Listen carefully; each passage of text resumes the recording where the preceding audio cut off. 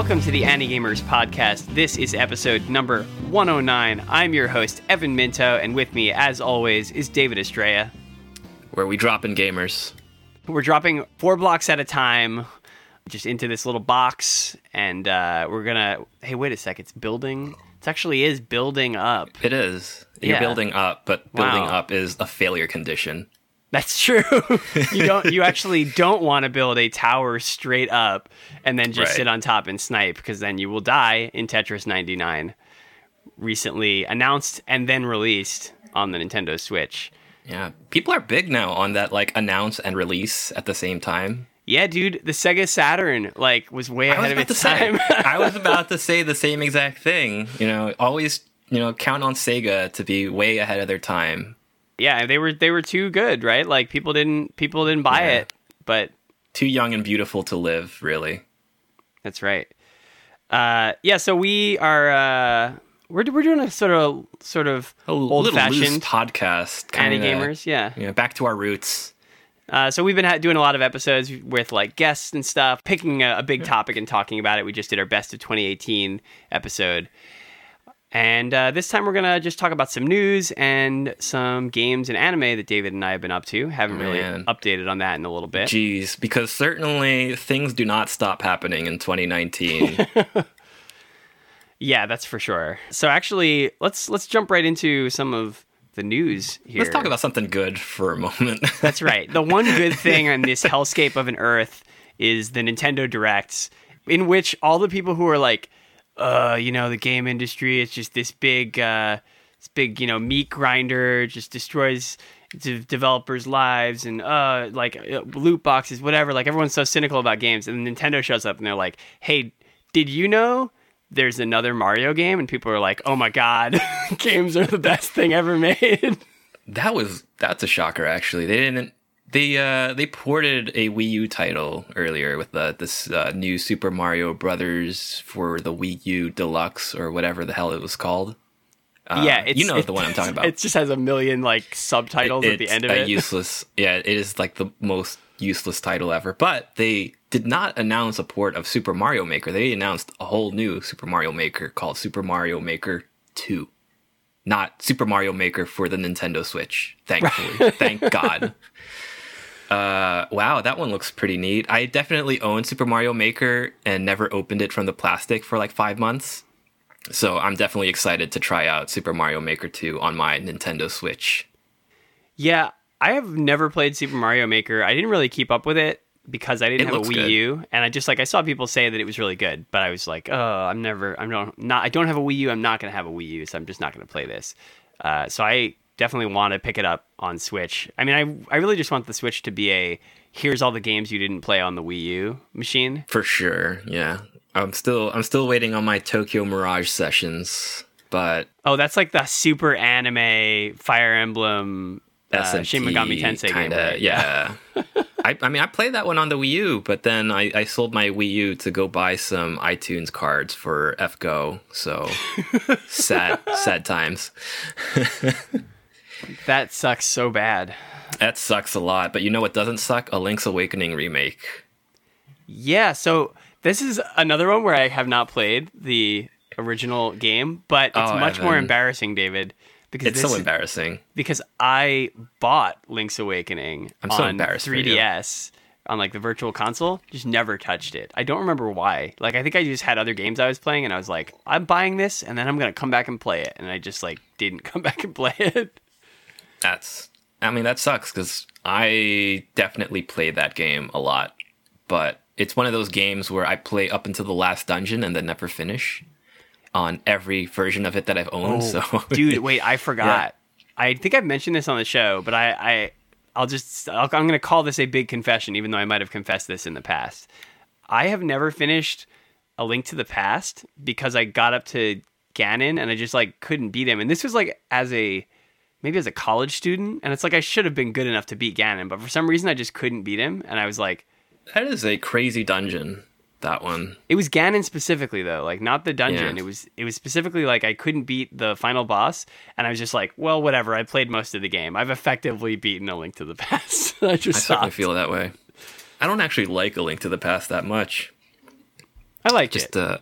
not for me. But yeah, that last dungeon is definitely a killer. I don't blame you for not finishing it. Aside from having to put up with it for like the entirety of it, really. I think it's a good game, but I definitely like Ocarina of Time and Majora's Mask I like better. But I don't know, it's like one of my favorite Zelda games, I'd say. I definitely enjoyed it a lot. Yeah, Link's Awakening is like when you're too cool for Ocarina of Time or Majora's Mask or Wind Waker or really any of like the 3D Zeldas. Yeah. When you like want to say like what's the best Zelda, and you don't think Link to the Past is any good, but Link's Awakening, oh man, that one's really special because it has a lot of character and it's like a very early Game Boy game as well. Mm-hmm. It's like what, 91 or something? Yeah, it was came out black like, and white, really right? Early. Yeah, it came out first in black and white, and then they made the color one for Game Boy Color. Right. Which I think had like an extra dungeon as well. Played none of these, but I've always wanted to play it. It's kind of, isn't it? It's got a whole like sort of maybe dream sequence sort of thing going on in it, where it's like Link wakes up on this like island that may or may not be real. You don't want to give away too much. It's been it's been long enough, I think, for people. It's been like 30 years. But yeah, it always seemed to me from what I had heard about it to be like kind of reminiscent of Majora's Mask in the sense that it's like, all right, let's get out of Hyrule and let's do this like whole new kind of environment, which seems really cool. Yeah, which is like, that's I think that's Zelda often at its most exciting when they decide like it's not going to be one of those Hyrule stories. This is going to be its own thing. Yeah. Also, we do have to talk about the anime intro they did for it. And then it turns out that they're not. There's no anime. Maybe there's going to be some anime in the game, but it was like it looked kind of cool, and it had the Link in that kind of like old. It's sort of like the Link to the Past style artwork, right? Where he's got the big like tuft of hair.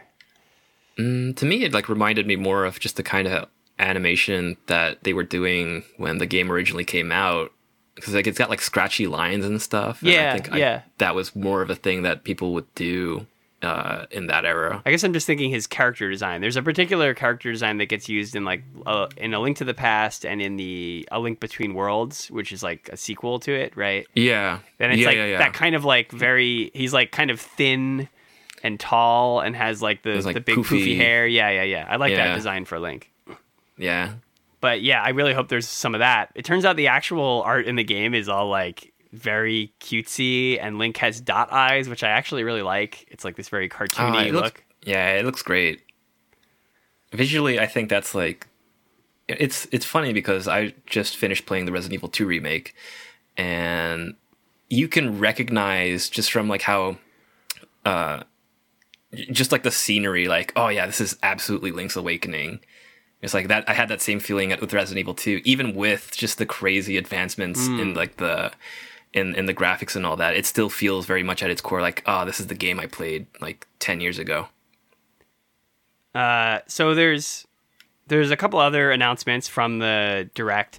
There was not a lot of like super big stuff. I feel like some of these are relatively big. I don't know. I expected like some of them you already knew about. Yeah, like I definitely you sometimes expect to get like a giant, like a new Zelda game or something kind of announcement, but it was mostly get a new Zelda remake. Game. We got a new Zelda game and a Mario. Yeah.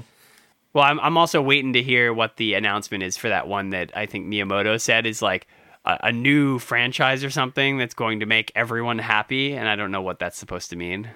Yeah, what could that possibly mean? I just imagine he's saying like that with like a bit of menace as well. Yeah, that's like, right. Oh, you're gonna be happy or else. I think someone in our Discord was saying like, well, the Human Instrumentality project is coming. So there was a new, they announced details on the new Fire Emblem game, which I think they had teased before. Fire Emblem Three Houses. Oh, what was it? It was like a font and a background, right? And that's all they had. Yeah, so basically they are doing like a shonen power creep on the number of families in Fire Emblem. In the previous mainline Fire Emblem game, which was Birthright or what was that? Fates. The Birthright and Conquest. I never finished those games, but that had like the two different houses with the two different games. So now this one has 3 houses. But it's a continent that's divided with like by 3 houses. So like one feels like it's just a bunch of rich nobles. Like they've made their own little house. Mm-hmm. The other one is like the kind of traditional, like, you know, this is just a kingdom. And the other one looks like more like joined together by religion or something like that. Because it's called like the Holy House of whatever Fire Emblem name it had. But these three houses have a school apparently, and now you're a teacher? Something like that? Yeah. Yeah. They're really going for the anime on this one. Anime Hogwarts Exactly. is what people are saying. Yeah. It's just gonna, like, eventually these games are just gonna become Persona, right? Well, it does. It looks incredibly like Persona. I don't know who the artist is now, but I don't think it's the same character designer from before, because this one has like the very like wide-eyed Persona eyes with like the little tiny dot of a pupil, and it's like that's very much a Persona kind of design. Yeah, they did kind of look to me like some of the Persona designs, and I don't know who the designer is on it, but yeah, I think I heard it's not Yusuke Kozaki anymore, the designer from Awakening and Fates. No, because he's got a very also just like very familiar style. Yeah, like if you saw it, you'd know it was him. I'm calling it now, right? Like the next step of Fire Emblem, or maybe the step after it, is just like there's not even battles anymore. It's just school, and it's just like fantasy high school. People are very mixed on that, aren't they? Where like they like the kind of Fire Emblem from like the Game Boy era, where it's, you know, it's that hardcore permadeath sort of like you screw up 6 chapters ago and you have to like do the whole game again because you were like missing the one unit that could help you get through the battle. And then there's the other people where it's like Awakening was the thing that they discovered Fire Emblem through, where it's like this is the one that really grabbed them. I don't know though. There's Fates people like me where Awakening is like a good mix, because that was the first Fire Emblem game I played, and it was like, oh, this is great. It's got like some of this kind of relationship stuff and this tactical role-playing game kind of thing, and it feels like they are leaning more into the former as they go. And I was like, oh, I thought it was a good mix. It was like a really good like, you know, it balanced those two very well.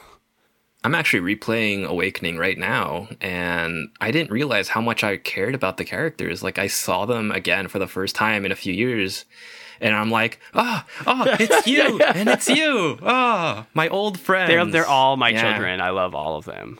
Yeah. Yeah, because they're really good. I don't know. It was like Awakening was a very, very high step up from what they were doing before, I think. And I don't really think that we need to go back to the way that Fire Emblem used to be. But hey, that's my opinion. I actually didn't like Fire Emblem until I played Awakening. Like I played through like Sacred Stones. I got through all of it except for like the last boss, like the last unit on that last map, and I just could not do it. And honestly, I don't remember most of the characters from Fates, like what their personalities were. You didn't finish it.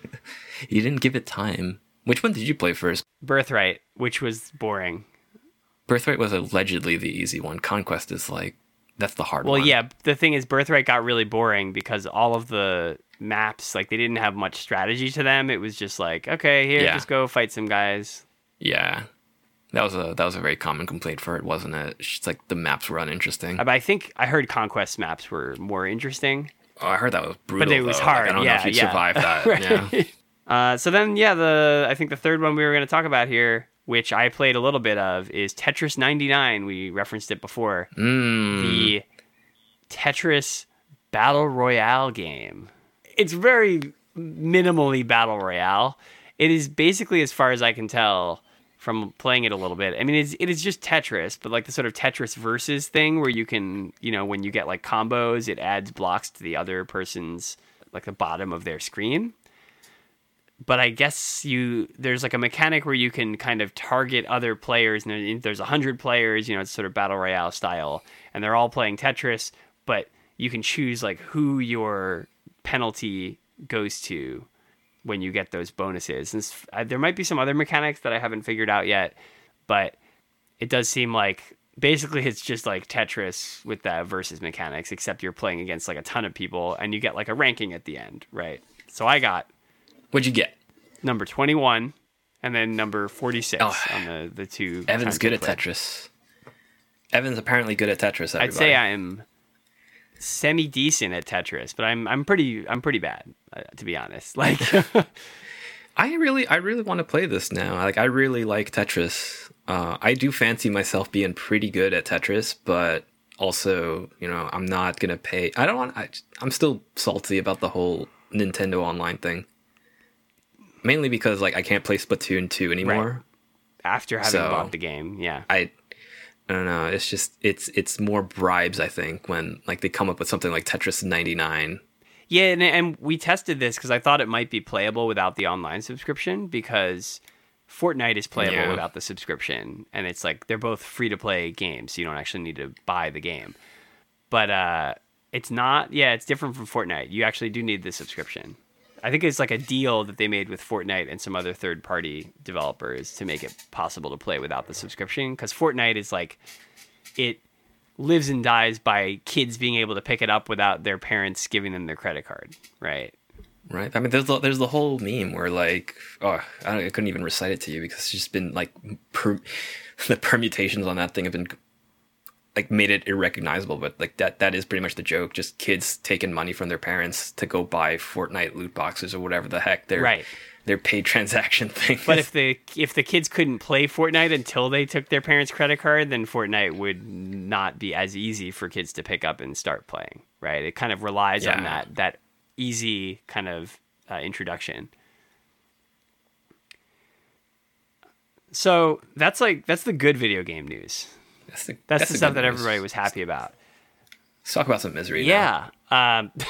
So Activision Blizzard just had I guess this is the part that sounds like good news, just had like a record year. Just, there were record profits at the company that makes, Overwatch and a million other video games. COD. Yeah.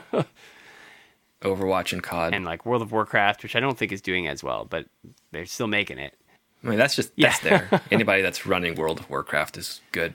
So after all of these game devs spent a year getting all these record profits for Activision Blizzard, the company did the thing that you do when that happens, which is they laid off 800 people from the company, about 8% of their workforce. Yeah, because they did not make, they didn't. We hit our goals, but we didn't hit our full potential as a company. So this is pretty disgusting. Yeah. A lot of people were justifiably very angry about it when this got announced. And they were announced basically like in the same earnings call or whatever, where like it was the same breath. Yeah, basically really. The same breath. Not even like just no shame at all about connecting those two. That like we made a record amount of money. Very much like a cartoon villain sort of thing. Exactly, it's like an 80s movie villain, right? This is the sort of thing that Scrooge has to like suffer 90 minutes for, like meeting all these fucked up ghosts, show him where he went wrong in life. Yeah, so this, I think it really does kind of put a fine point on things that people have been saying for a long time about like crunch and various employment practices in the games industry. There's definitely like a practice of this kind of thing, right? Of like after a big production or something, people getting laid off, or after like, the company doing very well, it's like they don't reward people. They just like go, see ya. We got to reorganize a little bit now. Not to mention like when people are working on it, like I said, with crunch time, developers working like crazy hours, right? Sometimes you hear stories about people working like 100-hour weeks or whatever on some of these games. And it's kind of just it's considered part of the way the industry works, right? Crunch is just something that people accept. The world, right? Yeah. Oh, you want to work in games? Like you got to deal with crunch. That's how you pay your dues. You got to deal with not having a job once things look like they're going very well. Yeah, so I will say the bright side of this is that I think it's gotten even more people paying attention to folks like Game Workers Unite, who I think we talked about on a previous episode, which is a group trying to get game devs to unionize their companies, which it seems like the most obvious way to combat this kind of thing. I think it really it's going to come down to a lot of people deciding like, hey, I don't want to support Overwatch and your other products because you have bad business practices. And it never really becomes that way, I don't think I agree, actually. I don't think that I'd like to see like some changes affected by like workers unionizing, but at the same time, is anybody at Activision concerned that people are just not going to suddenly stop, playing Overwatch because somebody lost a job out of it? But you are certainly going to be one person less working at Activision, but then potentially like 100 other cheaper hires or whatever happens in your restructure. So I can't really imagine like a scenario where it's like there are going to be serious repercussions for doing something so publicly kind of evil. I don't know if I agree, though, that the gamers are going to be the ones who change this. Just because, well, for one thing, no, they're not, because they won't. They will just right. They will never affect a change that actually is positive and matters. But that's beside the point. For one thing, gamers, like a lot of them, gamers will affect right? like changes where other people will lose jobs or will be run off like the industry or the internet or whatever. Just like have to like go on locked accounts because they send $300 worth of pizzas to their house or start harassing their relatives. Right. So I don't have a ton of faith in that sort of like consumer revolt or something being able to change this. No, that's a myth. But consumer revolt. But I mean, other industries have been able to do this, right? Where you organize enough workers to unionize and to prevent people like what they call scabs, right? People who are like going around the union. So like what you were saying, like hiring some, if the people in the union don't work, then you hire somebody else, right? Right. Because they know like there's definitely a market of a lot of starving wannabe game people devs. that want to work. Yeah. Well, that's what's allowed them to exploit people for so long. But I think the goal is to just kind of get as many people as possible involved in organizing that, and to I don't know enough about how you can enact this, but there's ways of like getting companies in trouble for using like non-union labor, right? Like that's the way that like the Actors Guild does it, right? They're able to enforce that pretty well so that like using non-union actors is like has consequences. I'm assuming actors have like way more sway than like an individual developer on a game, though. True, but if like most of the professional developers are in a union, and that union can say like can deny access to those workers for a company that hires non-union workers, then that might like severely reduce their ability to like have access to good developers, that kind of thing, right? I don't know. This is a tried and true thing. Like there's definitely like unions that have been able to pull this off. And it feels to me like that's the strongest place for developers to work from. There will be people who are not developers who will support it, but I just don't think you're going to have people like boycott Overwatch to support the Overwatch developers or something. It's just not. No. Yeah, like people are the consumers of this stuff are way too selfish, and like the only way to do it is to have the workers actually do it. I'm a big supporter of this. What was the last thing they wanted to do? It was like that Metro game got moved to the Epic Game Store after like Steam lost it or whatever. And it was like a few days before release. So I don't know. Metro probably sold like 5 million copies by now without like anybody like even with the apparent outrage that the Metro developers were betraying Steam or whatever. You know what I'm talking about? I actually was not following this story at all. No, you know that Epic has a game store now, yeah. Right? Like a competitor to Steam. Yep. Right, but their practice has been now to like acquire exclusives. Mm-hmm. So, when they sniped that Metro game, suddenly they couldn't sell it on Steam even with the pre-orders. So they're honoring those pre-orders on the Epic store, but a lot of people don't want to have to download a second game storefront. Right. Well, hence the apparent outrage, but I'm just, that's a very popular game. I doubt it affected anything. Right. Yeah, I just don't think the outrage really does much. Even when people are outraged, not to mention that they're like gamers are not likely to get outraged about like the working conditions of individual developers, like mostly about like pre-order bonuses exactly. And like bugs and women writing dialogue. Normally that sort of thing that they get outraged. Just the really big important issues in games, yeah. Right. Not, people losing their jobs in droves. We got one more piece of news. One more loser losing his job. That's right. Well, yeah, in this case, somebody who, as far as the allegations can tell us, seemingly deserves to lose his job. Well, again, I don't think he loses his job. I think he just stops getting work. So Right. There's some details to go through that. So we are talking, of course, about Vic Mignogna, the anime voice actor, the English anime voice actor. Beloved voice of the Full Metal Alchemist child. That's right. Yes, the Yes. Edward Elric. And honestly, there have been, I think both of us have heard these rumors, right? There's been rumors like for, I don't know, at least a decade, where it's just people would always kind of say like, yeah, he does, I don't know, it seems kind of creepy with the teenage girl fans. People would make jokes about like him bringing people up to his hotel room or something, right? But like there was never any, not at least from what I heard, I never heard any like direct accusations of anything. But there was always this kind of like vague idea that maybe Vic is up to no good, right? And then basically, I feel like, I think for context, I think the reason why this started to happen actually is related to another blow up about somebody who we actually knew, like went by the name Hazukari online. So there was a whole blow up. Oh God, are we giving him airtime on this podcast? It was. I think even like in that sort of light, even if we're just gonna shit on him.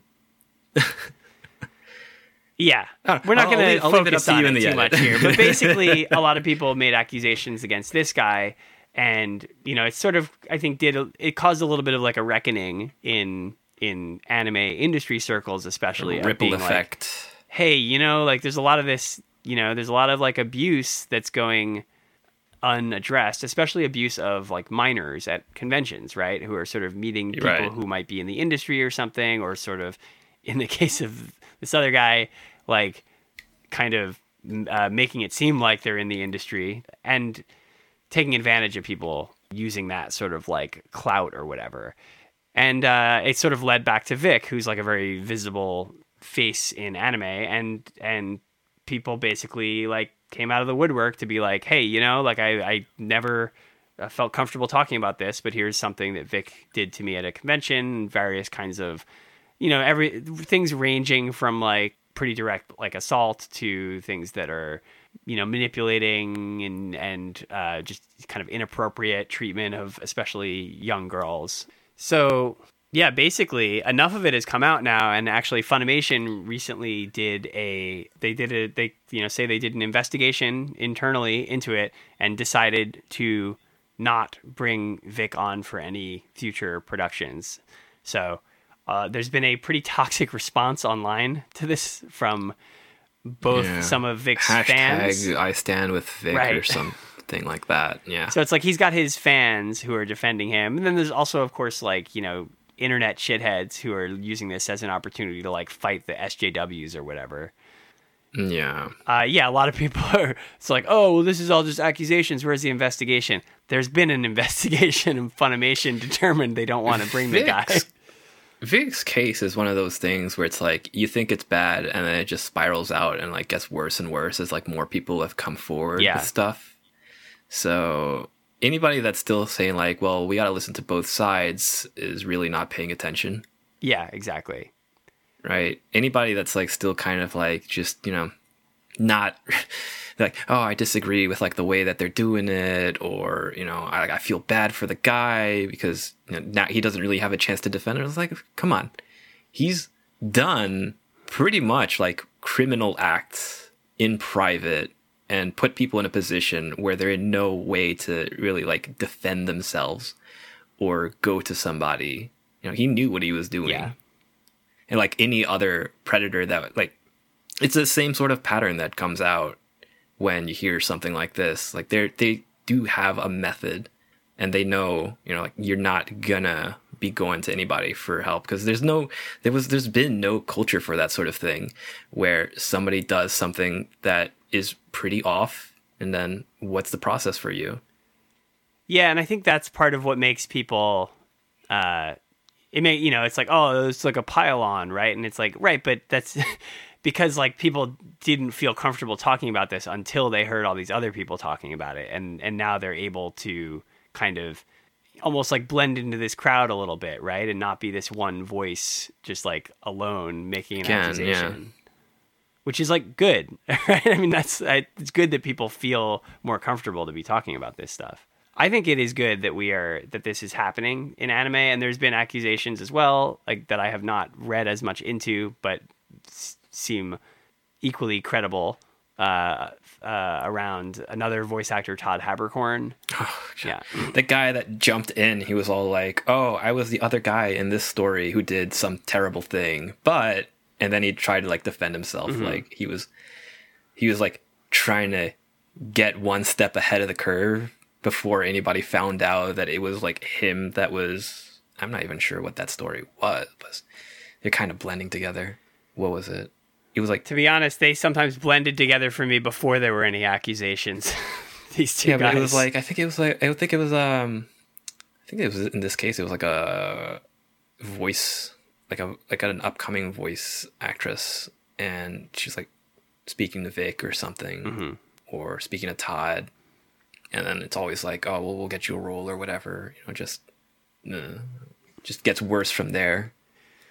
Yeah. So anyway, on the bright side, I think the anime industry is finally talking about this, and I really hope part of what comes out of this is conventions have a big part in this. I think in terms of kind of creating a safe space for like especially minors who are coming to these conventions, right? And like the conventions are that's where a lot of this stuff is happening, and that's the glue that brings together these like powerful, relatively powerful within this community figures, and young people who are kind of vulnerable, and it kind of is like placing them in this situation where it's very easy for someone to take advantage of someone. And I would hope that convention organizers are thinking about ways of, being more cognizant of like who they're inviting, and providing ways for people to make these accusations known to the convention, right? So that they're aware of when these things are happening. I'm not even sure if most of these con organizers, before this, have had good policies in place for like, well, what happens when some sort of thing, like some sort of event happens at the con, right? And how do you make stuff, your attendees feel like they can bring it up to you and not just like whisper about it to their friend, right? And a lot of the people working at cons, they're volunteers. They're not. It does seem like there's a very shaky structure in general at cons, where a lot of it is kind of kept together by the seams. Yeah, it's like yeah. I mean, I just having run a convention before, like I don't think we had any structures for that. Like if a guest did anything like this to an attendee, we would have just relied on the attendee bringing it up to us directly, which they very well might not be comfortable doing, because they might be like, oh, well, these people running the convention are like in the interest of protecting this guest, right? So they're not going to take me seriously or something. Right. There was no structure set up. There was no like place for them to go or person for them to talk to, or like an anonymous way for them to submit a complaint or something. Yeah. I think in the worst case, they'll just be like, just talk to the cops. Don't talk to us. Right. Just like, we are not liable for whatever happens to you. All right. Well, that's it for the heavy stuff. Jesus. I was kind of like, you sure? Look, it's in the air. Everybody's talking about it. It's worth bringing up. So let's talk about some stuff that we've been up to. A little lighter here. David, you're playing the Resident Evil 2 remake that everybody has been talking about. Dude. Oh my god, the Resident Evil 2 remake. I've hurt my hands actually very recently playing that game because of the tension and just the stiffness at which I have to hold that controller. I mean, it doesn't help that the run, because like a lot of the games are now, a lot of third-person action games are like, click the left control stick to run. I don't like that setup. And like hold it down. And it's like, you really notice after like 12 hours of straight playing that it's not good for your thumb. So my thumbs have been killing me. I'm pretty okay now. I don't know if I want to like hop right back in, but Yeah, man. Wow, Resident Evil 2 remake. It kind of caught me by surprise when they announced that one. That was one that's like on Final Fantasy VII level of being requested for a remake. Especially after that GameCube Resident Evil remake had come out like 6 years after the original Resident Evil, and people were really impressed by the quality, like the step up in quality in the graphics in that, especially like the lighting, because it's all, to me, that was like all an effort of the art design. So people were saying like, well, you know, the next gen consoles are capable of doing such a beautiful game. Why not do Resident Evil 2? And Resident Evil 2 is the one with like the best reputation probably of all the Resident Evils up until 4, where 4 is like the whole like evolution of games and third person action games. You know, like you had your Gears of War after that. And, you know, from then on, you know, it's all history. All history derives from Resident Evil 4. Yeah. So Resident Evil 2, to me, they were asking people for a lot to have waited over 20 years for this remake. But now that it's actually here, it's pretty excellent. It plays like Resident Evil 4 with a lot of the advancements that had come out afterwards. Unfortunately, with like a lot of games like this, when they get remade and they stick very close to like the original frame of stuff, like you saw this, I think, in like the Metal Gear Solid remake for GameCube, where they put in like a lot of the advancements from Metal Gear Solid 2 in it, and in effect, it made the game a lot easier because you could see in first person, just like very carefully aim. Right, because it's like the game is balanced for the original mechanics, not for the new ones. Yeah, everything was made for, you know, that hardware and the way it was done there. So even though Resident Evil 2 is super close to the original, like it's very, very faithful to the way it was done there, I haven't had moments like this where it's like I'm feeling the stress and the tension of being locked in this place with all of these zombies. The zombies in here are really tough, and it's like you down something and you don't actually kill it. It just comes back to life like a zombie. Was that in the original? There's so much gaminess, kind of like they go down, but it's very like telegraphed. Like they go down, but they're not dead yet. The original Resident Evils always had like the blood puddle that would form on the corpse when you knew it was dead, and you could just advance without the thing grabbing your feet. But you don't get like the very obvious telltale signs like, okay, I'm done. Like maybe if you blew its head off and it's like, okay, now it's obviously dead. But those opening moments of Resident Evil 2, the developers on this were very, very aware that people were desperate to play this, and they wanted to be surprised and at the same time kind of feel very familiar with it. So even though like I'm up against like one zombie, I got like bitten 3 times, I think, by the first zombie that I found, just because I could not manage it. Like all of my practice had gone right out the window. And the guns, that first pistol that you start out with feels very powerless against this thing. So like every zombie just feels like its own kind of boss puzzle thing to work around until you get something better. The gore effects on that are just, it's too real. The whole game is actually just too real because there's a sewer level in that thing and it's disgusting. There's mountains of poop all over the game. When you run into I don't want that. I don't want to play a game with mountains of poop. Whoever was working on Resident Evil 7 is also a freak, because that one was very much about bodily functions. Once you figure some stuff out. And Resident Evil 2, I think, kind of takes from that, where it's a lot more real and gross, and really pushes the envelope for what I'm willing to tolerate. But at the same time, you know, that's just Resident Evil now. So Evan, have you ever actually played a Resident Evil game?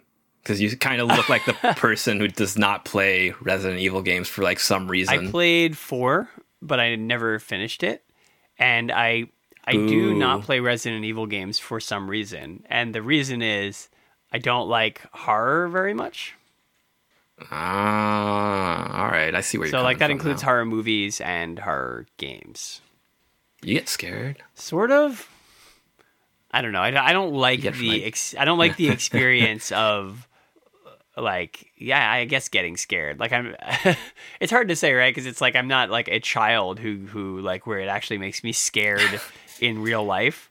But I just don't like that experience of like that tension in the game where I'm like, I get it. Yeah. I think like the older I've gotten, I like horror movies less, which is weird. But I make a big like I'll make an exception for the Resident Evil series because I've just been playing that one for so long. And the first Resident Evil really, really freaked me out because I was like 9 when I played that, I think. Yeah. I was like very, very young. I would have been super freaked out as a kid. I mean, I got scared by like Dodongo's cavern in Ocarina of Time, so I wasn't like also like I just wasn't used to that sort of, you know, you're not able to be good at the game in a way until you've learned a few things. Most games that I played at that point was like you can very quickly start learning it and getting good at it to the point where midway through you're very comfortable. But yeah, I think that's probably my favorite thing about Resident Evil 2. It's just it never lets you get too cozy. All right. Yeah, I guess I'll just say the only game in that genre that I've ever really played and like finished and really liked is the Walking Dead. But that's like that's like yeah. That's a little bit different. I don't like the zombie parts of The Walking Dead. I like the sort of drama parts of it. So I actually have also been playing a game. Lots of gamers in here. It's, you know, that's the part of the name, actually, believe it or not, the Anti-Gamers. A very topical game. I played a little bit. I have been very busy. I haven't had time to go back to it. I played a little bit of Apex Legends, the new Overwatch Battle Royale sort of thing that everyone's been talking about. That sort of like game that really feels like somebody was just given an assignment to make like a hero shooter battle royale thing that will kill the other competitors. Yeah, okay. It's actually pretty decent, I'd say. I know some people, it's like a little controversial. Some people like love it or hate it. I'll say like the description that I give of it is like, I think that's actually like very accurate to it in that like it's not just me being flippant. It really does play like Overwatch Battle Royale. Like it feels like you're playing like PUBG, but your characters have Overwatch powers. Right? So they've got sort of like these skills that you can do. It also looks like it wants to go for that Overwatch-ish aesthetic. Sort of, but here's the thing. It's like trying to thread the needle between them. So it's sort of like a more realistic military shooter. See, I like that's just the more you tell me about it, like the more put off I am. It's a game that doesn't want to decide between the two halves that it wants to be. Yeah, because it has these like semi-goofy character designs, but they're still semi-realistic, you know, military shooter characters. So it's not going for that cartoon thing that Overwatch is doing.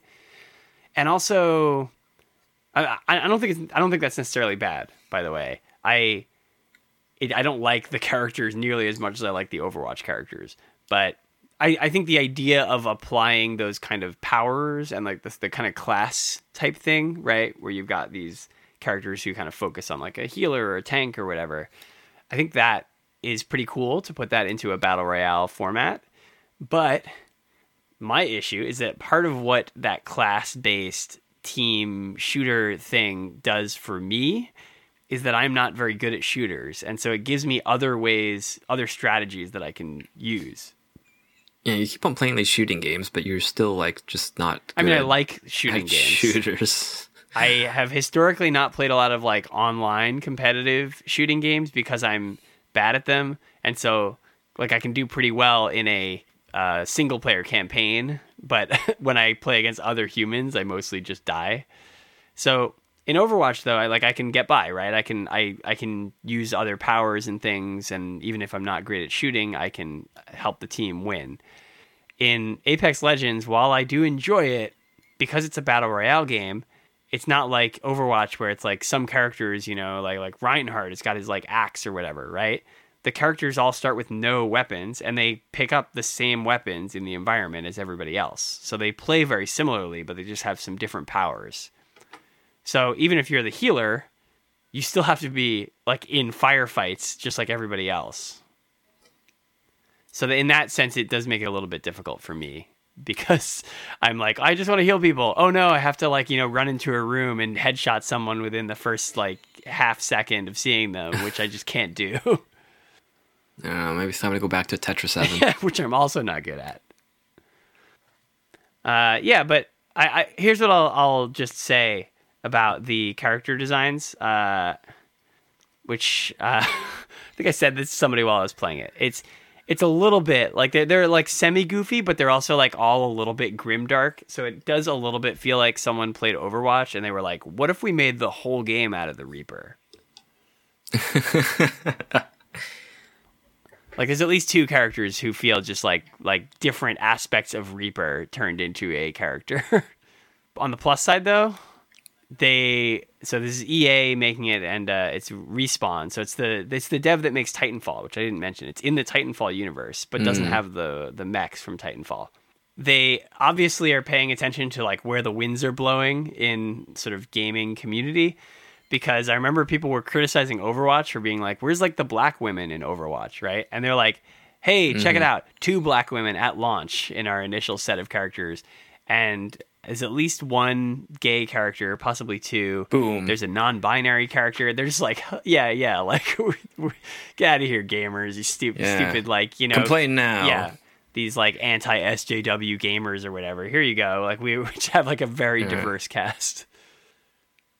So, I do like that. That's, like, I mean, like, it's so silly that, like, the games like Overwatch, it's like Overwatch is doing its best, but there's like a lot of gaps in its like representation. And it's like your whole thing is that it's like this hyper diverse cast of characters. You should be making the characters like have every possible identity you can think of, because that's part of the fun of it. So anyway, that's Apex Legends.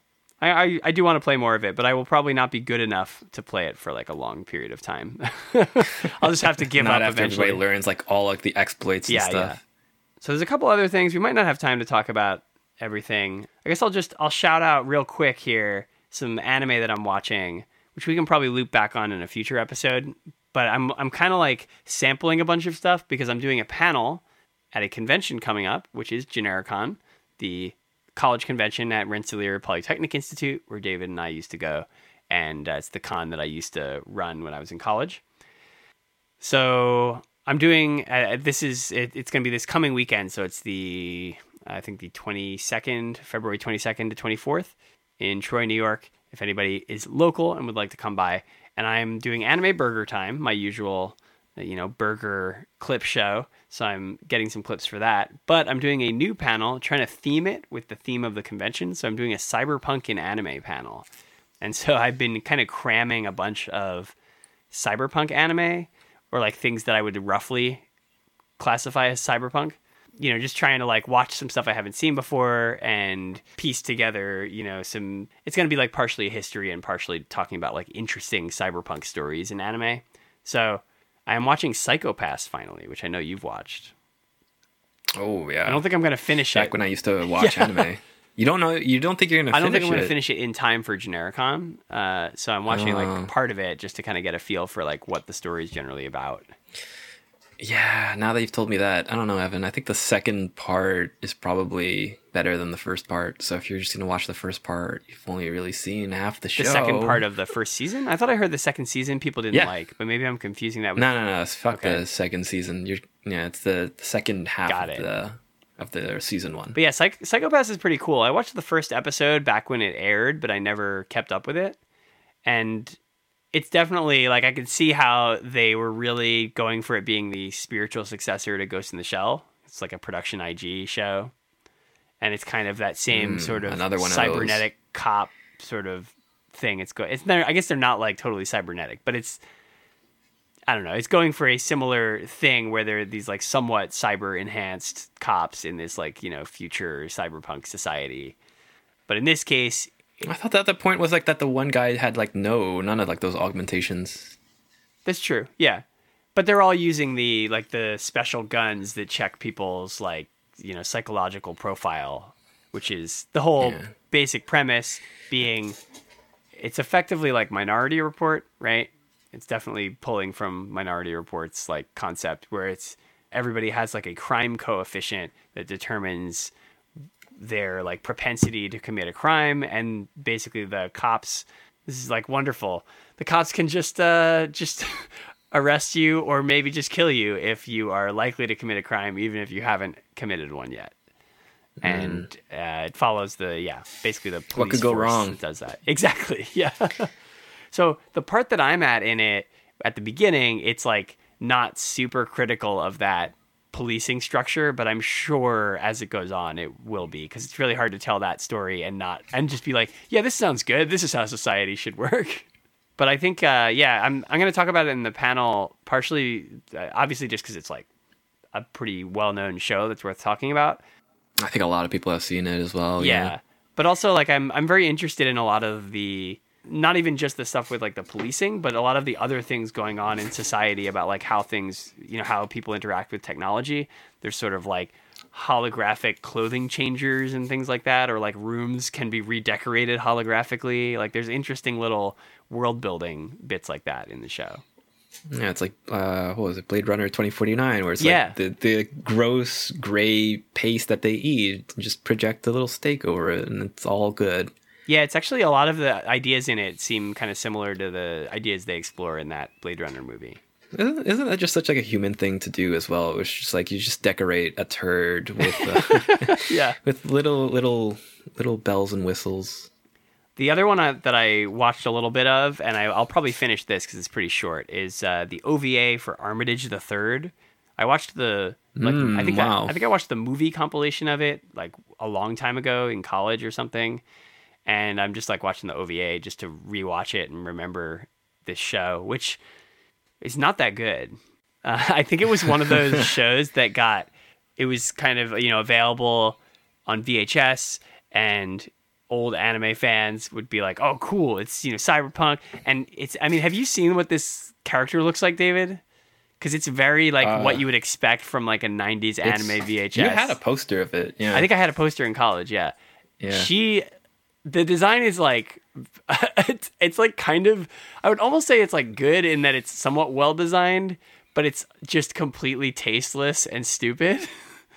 Yeah. It's like she's just wearing hot pants and a bikini top and like a tiny little like leather jacket and these like wraparound sunglasses. I would describe that as like the alternate costume that you get after beating a game. Yes, and you can like dress up your character in like something ridiculous. She looks completely ludicrous in the show, and like your sort of like point of view character is just this like very boring detective dude, like broad shouldered looking detective guy, and he's just like, oh well, I'm just here to do my job, and she's like hot-headed and whatever, right? But she looks like no one else in the show, and she's like half naked, and like nobody else is fazed by the nudity. No, nobody mentions it. She like shows up to work in that outfit and nobody says anything about it. I mean, I guess do you, but also like it's very obviously like a male gaze thing, right? Like it's not like she's living her best life. It's like she's just kind of there for you to be like, she's pretty hot, huh? Right. Also, just like the script in the first episode, I had forgotten how completely overwrought while having like nothing to say the script for the show is, where it's like, oh, it turns out she's a robot, by the way, spoilers, of course she is. And at the end of the first episode, she's just like has some whole like soliloquy about like, I have to fight you because of my destiny, because I too am a robot. It's really bad. But some of the animation's pretty good because it was like back in the day when even if you had like a super shitty anime about, you know, hot pants cyborg cop lady, you would just have like, you know, enough money and enough good animators to make it look good. Which is cool, actually. Like that's what I appreciate about like Neo Yokio is it's like the new version of like, I have a bad idea and too much money. Here you go. Neo Yokio doesn't actually look good, but the same idea about having too much money. Yeah. I'm gonna watch like it's only 4 episodes, so I'm probably gonna finish it. But I didn't remember it being this bad when I watched like the compilation version of it. Well, that's why it's the compilation version because it takes all the best parts. Right, that's true. Yeah, once you watch that raw, unfiltered, like mid-90s OVA quality, I can't imagine that it's all gold. Yeah. This is very much like at the middling level of being like, it's not terrible, it's just sort of like watchable and lame, but it's not your sort of like funny bad show like the Humanoid or like Sword for Truth or something. Oh, well, arguably some of those are less funny to me than they are to you. They're very but, funny you to know. me. Look, I'm a big fan of coffee, David. So I learned a lot about coffee. I don't actually like coffee, but I like them talking about coffee in the Humanoid. You don't even drink coffee. Shut up. All right, we got some questions. One of these is a leftover from one of our patrons on Patreon. If you give at least $2 a month on Patreon, you get to get put on our priority question queue. Pretty good deal. It's pretty good. So this first one is from Lauren. There seems to be a trend of niche hobby or profession anime, such as Honda-san, Harukana Receive, and Ramen Daisuke Koizumi-san. What niche thing would you want to see taught about in an anime? Mine would be smoothies or juicing. That's actually pretty cool. I could see that working. Juicing. But not like the smoothies are personified as anime characters, just like about people making smoothies. Oh yeah, like that, like where it's just like people just hanging out. Well, a lot of the school stuff is like that, isn't it? It's like 4 girls hanging out in a club room playing light music. Occasionally there's like a 5th character. Yeah. There's a manga I just bought that's actually about high school girls making bonsai trees. 4 of them? Yeah, like 3 or 4 of them.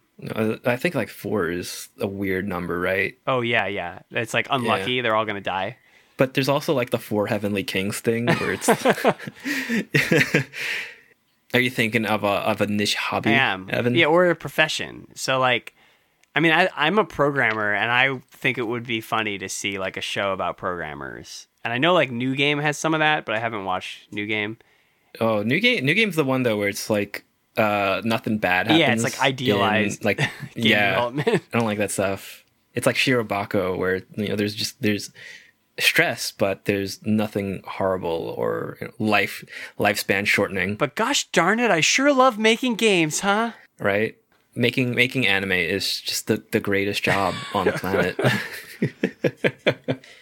You know what? I recently watched High Score Girl. Oh, Yeah, like that was a very good example of a specific period in time when people could go to an arcade and just play all kinds of 2D fighting games.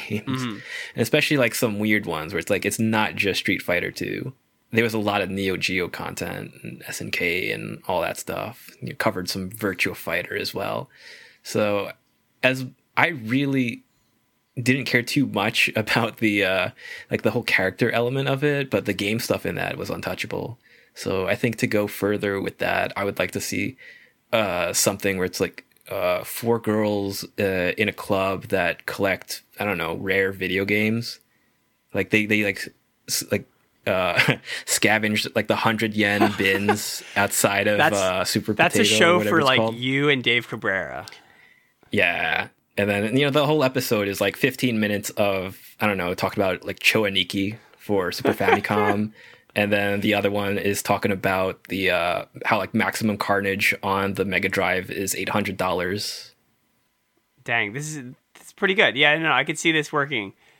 And it's like it's like a lot of these shows where it's like takes a thing where, while there are a diverse amount of people who do it, I'm sure a lot of it is like just grody like otaku dudes. But it's like no, instead it's like 4 cute high school girls.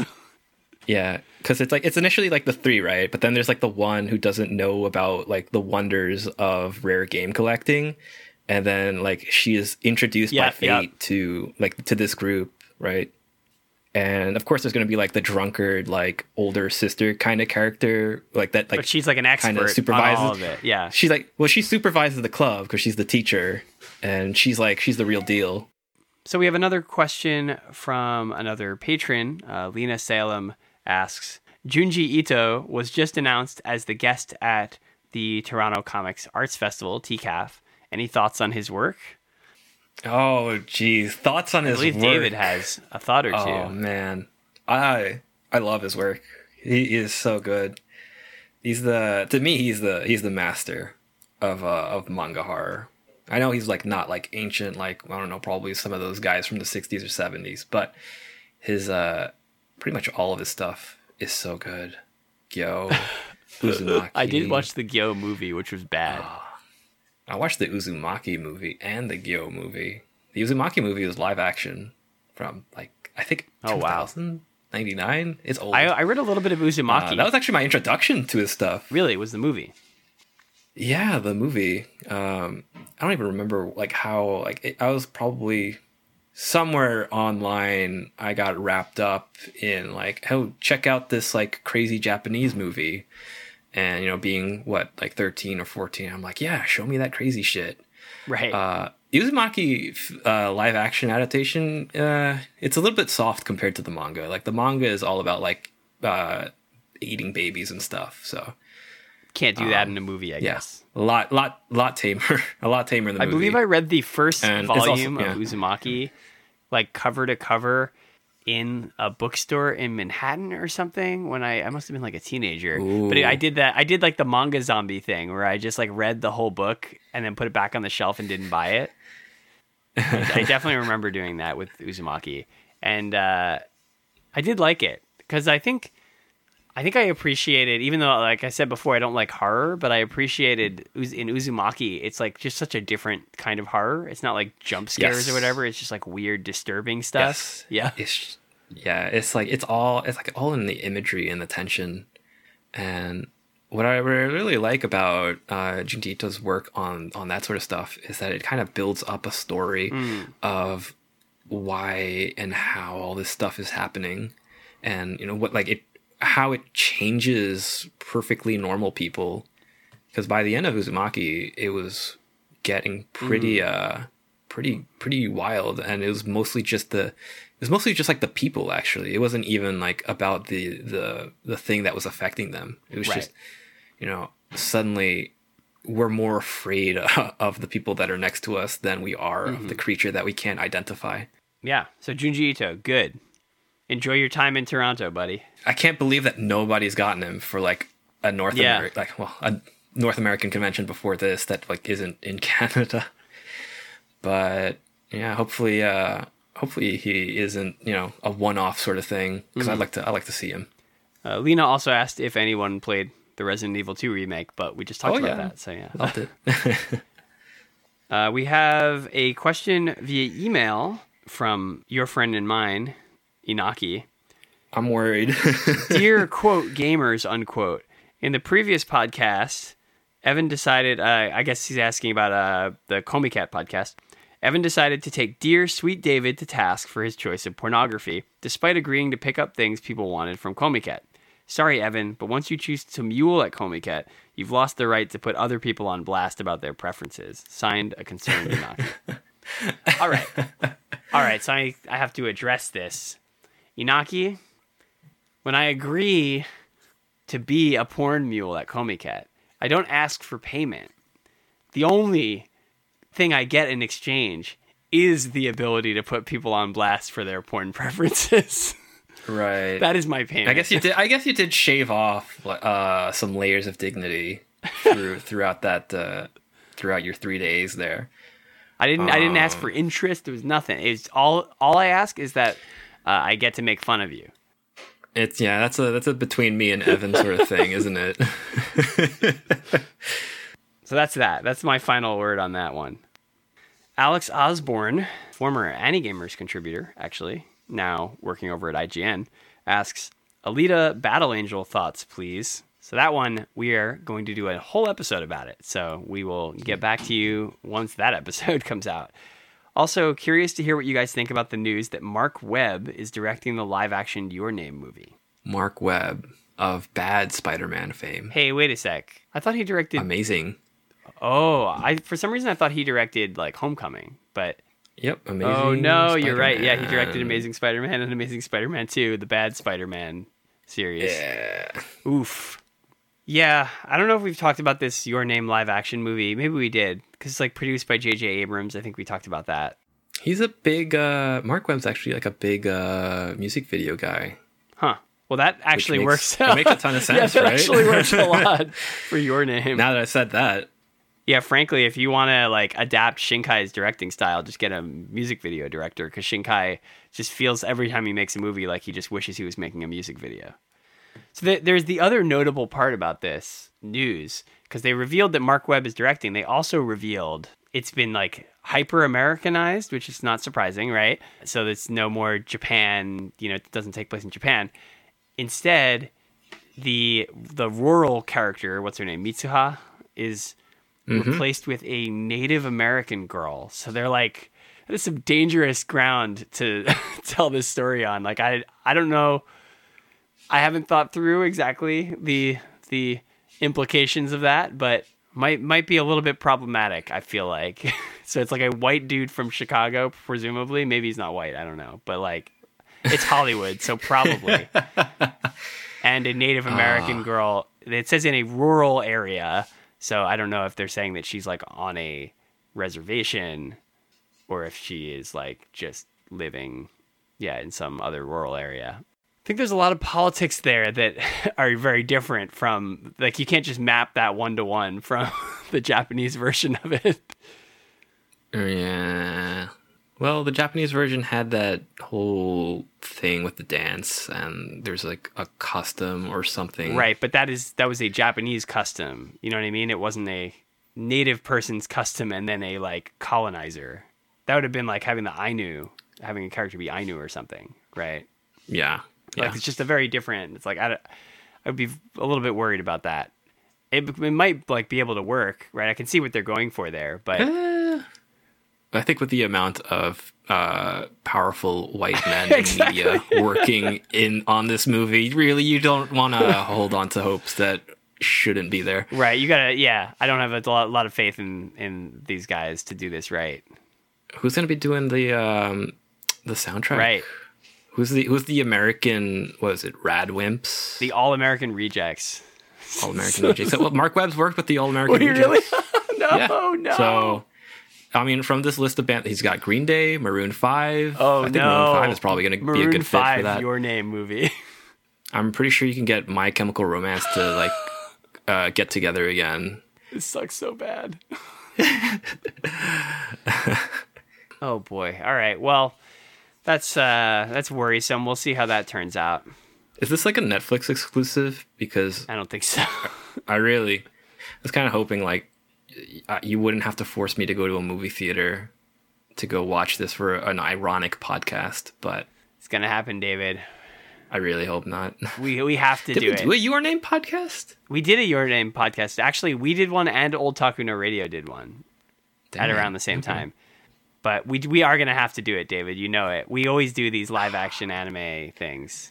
Actually, I don't know if we talked about Ghost in the Shell. We planned to talk about Ghost in the Shell, but it didn't happen. Yeah, we're better off for it. Whew. Yeah. Look, if it all goes well, David, it might be as good as the Netflix Death Note movie. That's what we're hoping for. That's as far as I'm thinking it's gonna go. Thinking positively, it'll be as good as Netflix Death Note. It's pronounced Deathflix. Kimi no Nawa. All right, that is it for us. Before we head out, David and I are writing for Otaku USA magazine. What's your recent articles you got? Manga reviews mostly? Witch's House and Witch's House? Who's on first? Oh yeah. Witch's House. No, it's Who's House. Whom's House. Who's House. And you're gonna enjoy this one. The other manga from the Erased guy called The Kid I Saw in My Dreams or something like that. That's a very similar title to the Japanese title for Erased, right? Yep. The town apparently where only I am not there. I feel like I'm a big deal at OUSA now because I'm reviewing. And you should have seen this book. It was hardcover. Ooh. Like very nice pages. Very good. Somebody had I think it was Yen Press. Somebody at Yen Press really cares about this release. Yeah. Apparently. Nice. Maybe it's our buddy Carl. Yeah, I've got my Evangelion feature coming out in the next Otaku USA issue, which I'm really excited for people to read. I rewatched Evangelion.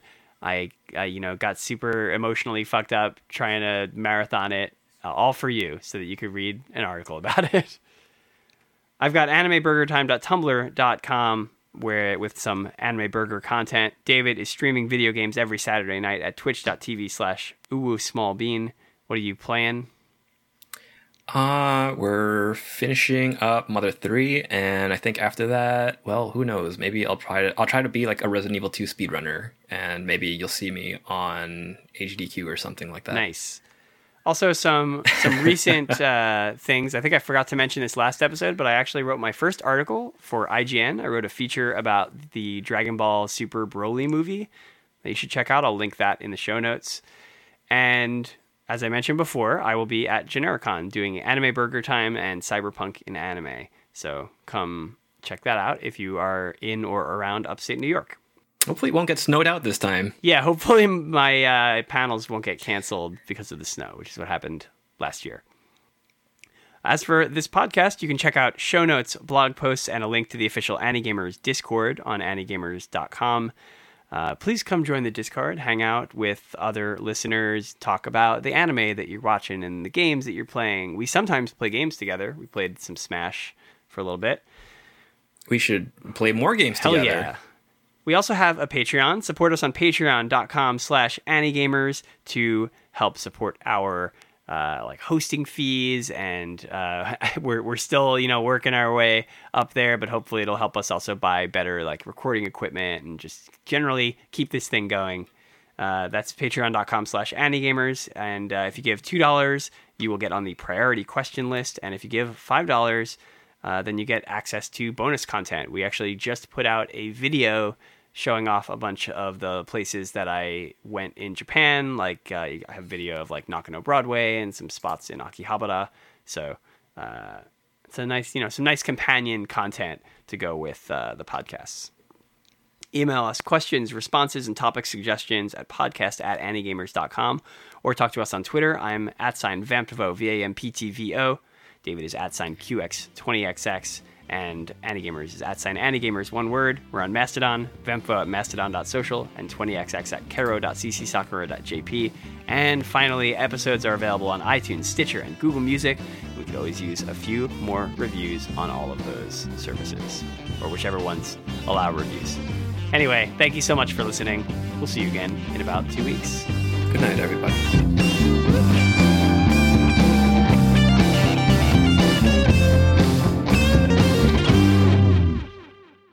I rewatched a Marvel movie, David. I'm ashamed to admit it. I'm unsurprised when you do it.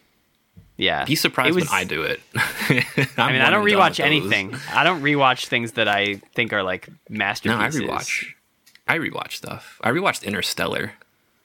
Oh, for God. The fourth or fifth time. Holy shit. That's a movie that gets better. That's a movie that gets better the more I rewatch it. I know you didn't like it that much. I mean, I believe it could get better because I don't think there's much that could be worse than my experience of watching it for the first time.